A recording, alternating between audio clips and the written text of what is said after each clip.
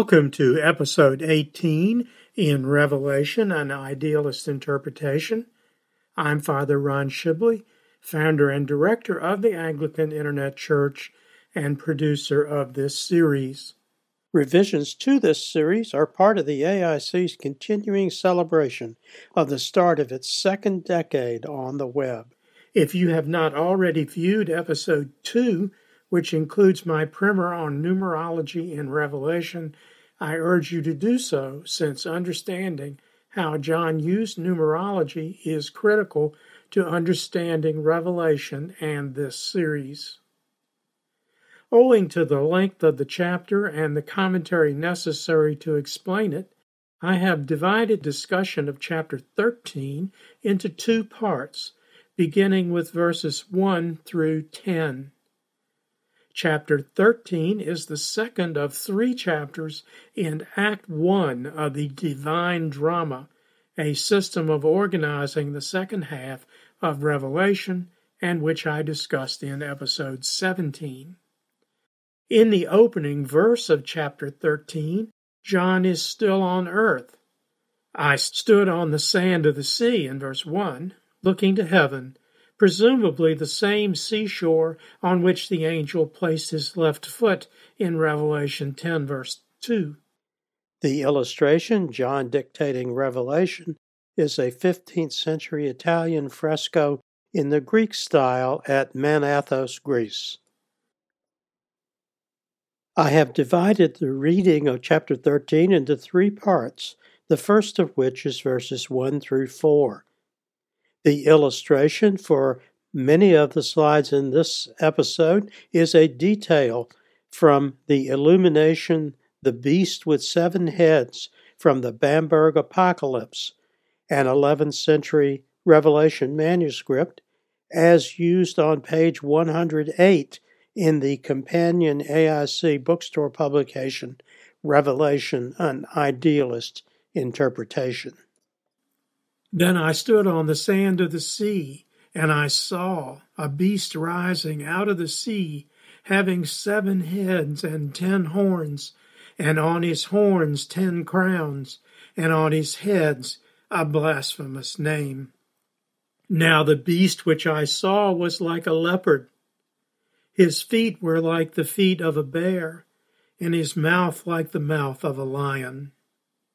The dragon gave him his power, his throne, and great authority. And I saw one of his heads as if it had been mortally wounded, and his deadly wound was healed. And all the world marveled and followed the beast. So they worshipped the dragon who gave authority to the beast, and they worshipped the beast, saying, "Who is like the beast? Who is able to make war with him?"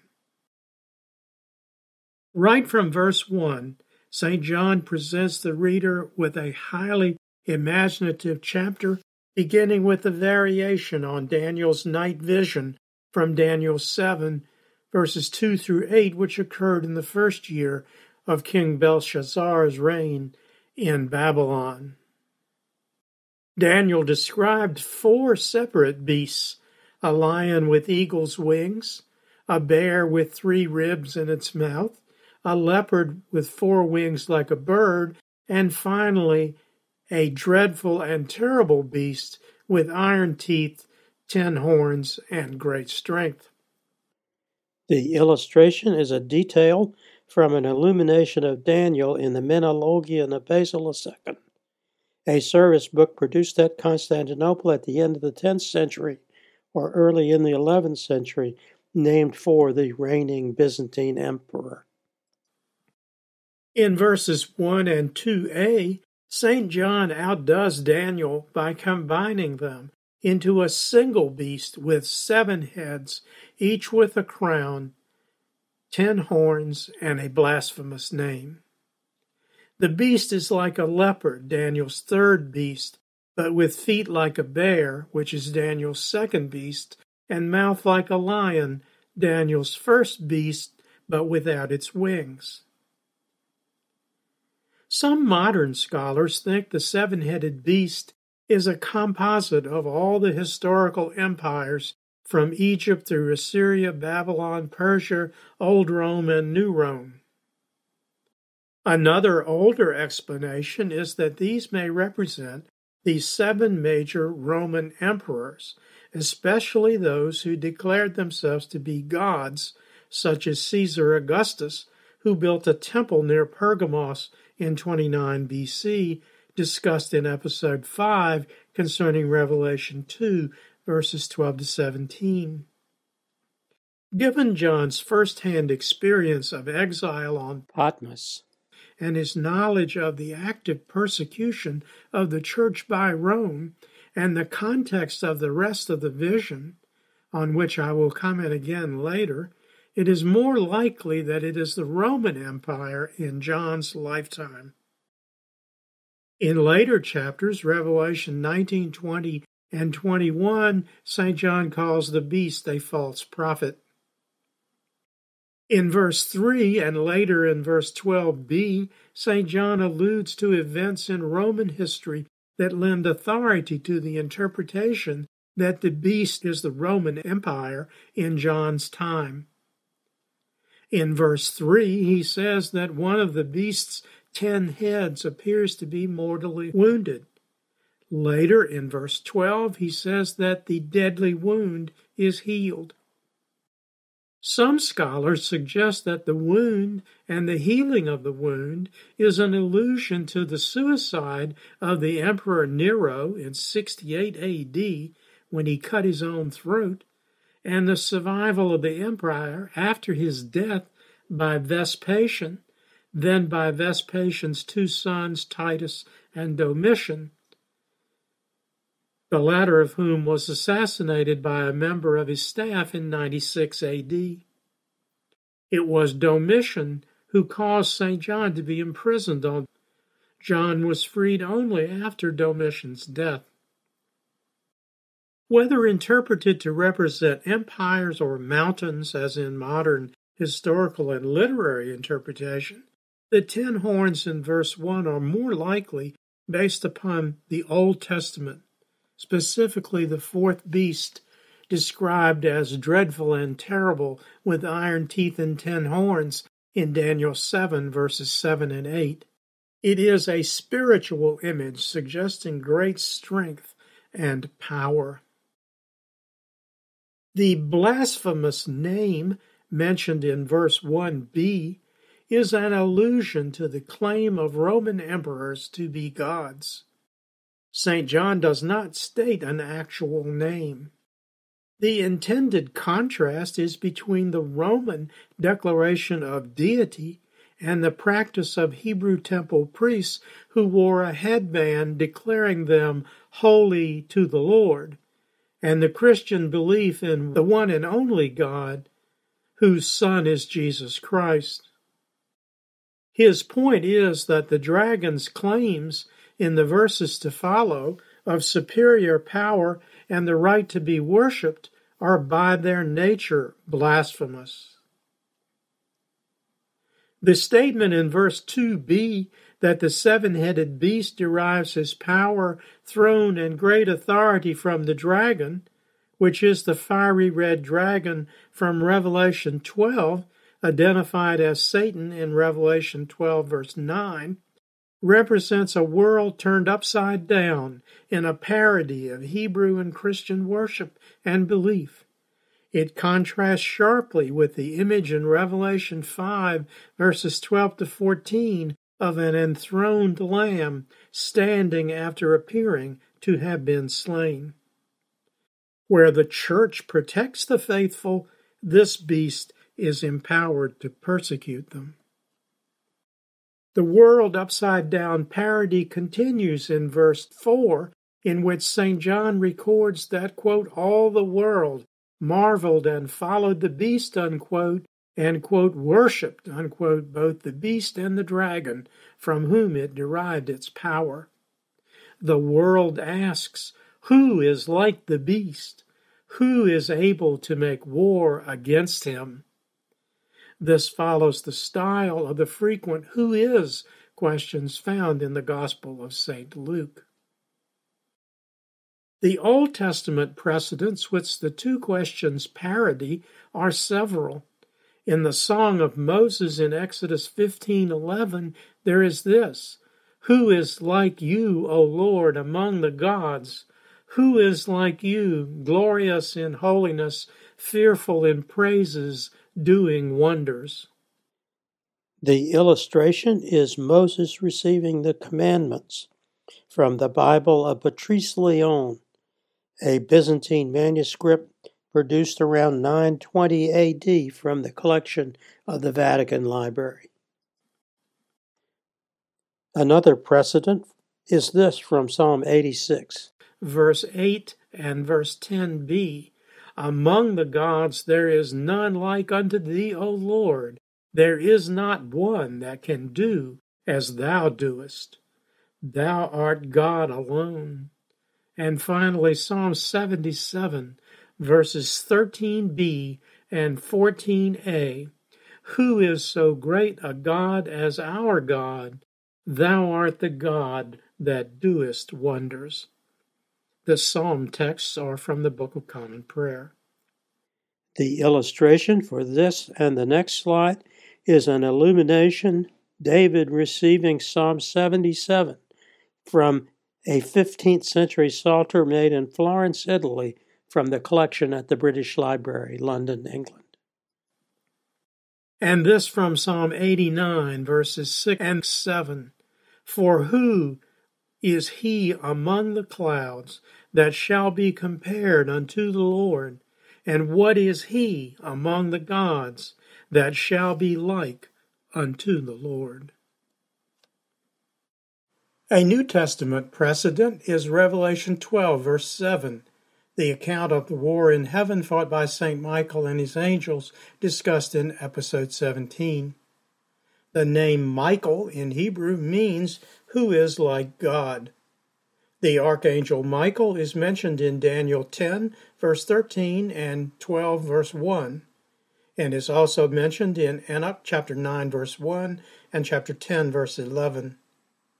In our own time, a similar reversal of roles, with Satan ascendant, can be seen in C.S. Lewis's The Screwtape Letters, an exchange of letters between Wormwood, who is Satan, and his associate Screwtape. The illustration is the central detail of an illumination of Michael in the Menologion of Basil II mentioned earlier. The second reading from chapter 13 is verses 5 through 10. "And he was given a mouth speaking great things and blasphemies, and he was given authority to continue for 42 months. Then he opened his mouth in blasphemy against God to blaspheme his name, his tabernacle, and those who dwell in heaven. It was granted to him to make war with the saints and to overcome them, and authority was given him over every tribe, tongue, and nation. All who dwell on the earth will worship him, whose names have not been written in the book of life of the Lamb slain from the foundation of the world. If anyone has an ear, let him hear. He who leads into captivity shall go into captivity. He who kills with the sword must be killed with the sword. Here is the patience and the faith of the saints." The world upside down parody of Hebrew and Christian worship continues in verses 5 and 6, when the narrative says, "He opened his mouth in blasphemy against God to blaspheme his name, his tabernacle, and those who dwell in heaven." He is given permission to do so for 42 months, another use of the magical symbolic number. 42 months is the same as 3½ years, or 1,260 days, both terms used several times earlier in Revelation and illustrated in detail in the primer on numerology in episode 2. 42 months signifies something temporary or incomplete, implying that it will not last, that relief is coming. This is the broad meaning of "here is the patience and the faith of the saints" in verse 10b. In verses 5 to 8, two Old Testament precedents are turned upside down. The first is Psalm 1, the two-way psalm. Instead of the godly-ungodly contest or righteous versus unrighteous contest, in which the godly side or righteous side is ascendant, the ungodly forces of the fiery red dragon, who is Satan, and the beast with 7 heads prevail for 42 months, able to insult the righteous and blaspheme the name of God, and as St. John says in verse 7a, make war with the saints and overcome them.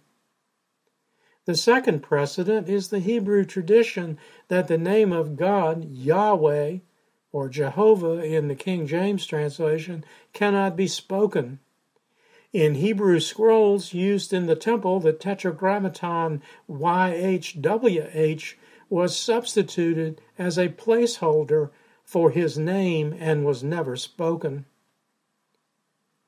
The worship tradition of both Hebrews and Christians is reversed in direct violation of the first and second commandments in Exodus 20, verses 2, 3, and 4.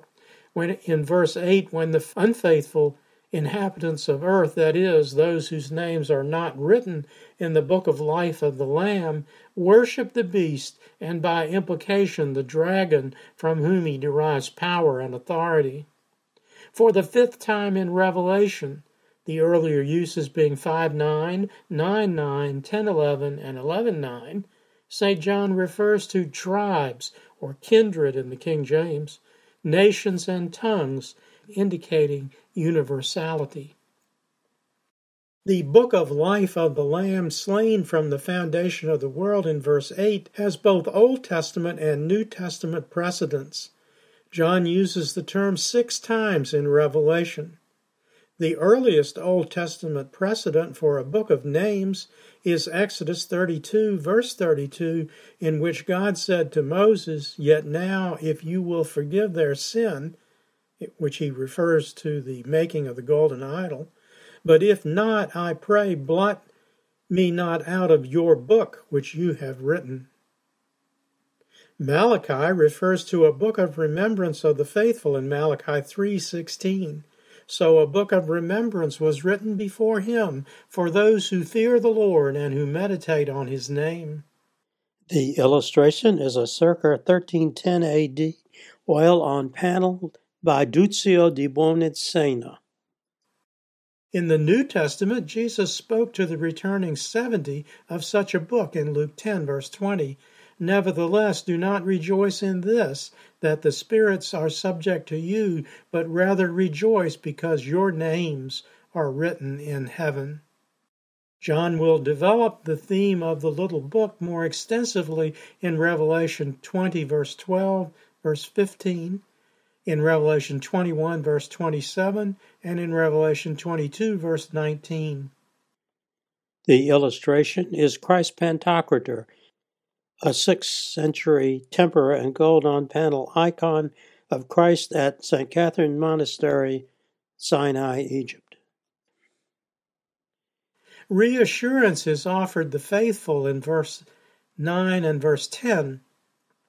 If anyone has an ear, let him hear, an allusion to the phrase used by Jesus in the same context in Matthew 11:15, 13:9, and 13:43, and which had been used by St. John 7 previous times in Revelation in the words spoken by Jesus in the letters to the 7 churches of Asia Minor in chapter 2, verse 7, 11, 17, and 29, and in chapter 3, verses 6, 13, and 22. Verse 10, concerning captivity and death by the sword, is a literary allusion to Jeremiah 15, verse 2. And it shall be, if they say to you, where should we go? Then you should tell them, thus says the Lord, such as are for death to death, such as for the sword to the sword, and such as for the famine to the famine, and such as are for the captivity to the captivity. The illustration is an 18th century icon of Jeremiah from the iconostasis at Kiji Monastery in the Karelia region of northwestern Russia. When taken in context with verse 11, here is the patience and faith of the saints, it provides a clue to the meaning. Whatever happens will be in accordance with God's plan, but in the end, after 42 months, there shall be relief. Thank you for joining me for episode 18 of Revelation, an Idealist Interpretation. Next time, in episode 19, the focus is on part 2 of chapter 13, verses 11 through 18, the account of the second beast in chapter 13, the beast with 2 horns. Other AIC resources on topics discussed in this episode are from the AIC Companion Bookstore publication, Revelation, an Idealist Interpretation. The first half of chapter 13 includes on page 108 a full-size version of the richly detailed early 11th century illumination, The Beast from the Sea with 7 Heads from the Bamberg Apocalypse. My primer on numerology in Revelation is found on pages 7 to 11. From the writing prophets of the Old Testament, the major prophet Jeremiah is discussed in part 2, chapter 2, pages 21 to 28, and the major prophet Daniel is discussed in part 2, chapter 4, pages 37 to 58, including the night vision of the 4 great beasts from the sea on pages 44 and 45. From the Layman's Lexicon, words and phrases of interest for this episode are angels/archangels, blasphemy, church, commandments, heaven, Lamb of God, numerology, pentaquator, prophet/prophecy, Satan, temple, worship, and YHWH. From the Prayer Book Psalter, History Text and Commentary, Psalm 1, a Psalm of David, commonly known as the Two-Ways Psalm, is printed and discussed on pages 1 to 2. Psalm 77, one of the songs of the sons of Asaph, is found on pages 178 to 179. Psalm 86 and Psalm 89, both Psalms of David, are found on pages 199 to 200 and 206 to 209, respectively. The key to accessing everything produced by the Anglican Internet Church is available at www.anglicaninternetchurch.net, where we've made it easier for you to learn about Christian education, doctrine, worship, and study using your preferred way of learning. You can watch our Bible study, Christian education, and seasonal video series using the links on either the digital library or Bible study pages. If you prefer listening, you can listen to the podcast versions of any of our videos using the links on the podcast archive page, or to our podcast homilies for all the Sundays in the 1928 Book of Common Prayer using the links on the podcast homilies page.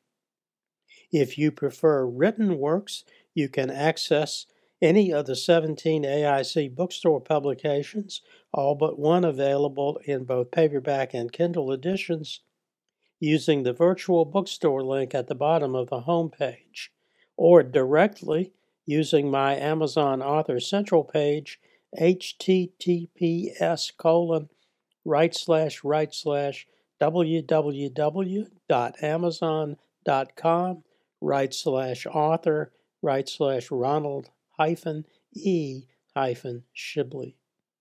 Everything after .com must be in lowercase letters. I also invite you to subscribe to my blog page at www.Anglican Internet Church, accessible through the Father Ron's blog tab at the top or the bottom of any page on the site. By clicking the Follow Anglican Internet Church legend, you'll be invited to register your email address and receive notice of all new postings. Please be assured that we do not share subscriber information with any other organization, and you can ask for the removal of your address at any time. Until next time, may the Lord bless and keep you. May the Lord make his face to shine upon you and be merciful to you. May the Lord lift up his countenance upon you and give you peace. Amen. Glory be to God for all things. Amen. This program has been a presentation of the Anglican Internet Church. We invite you to visit our website and make use of its resources at www.anglicaninternetchurch.net.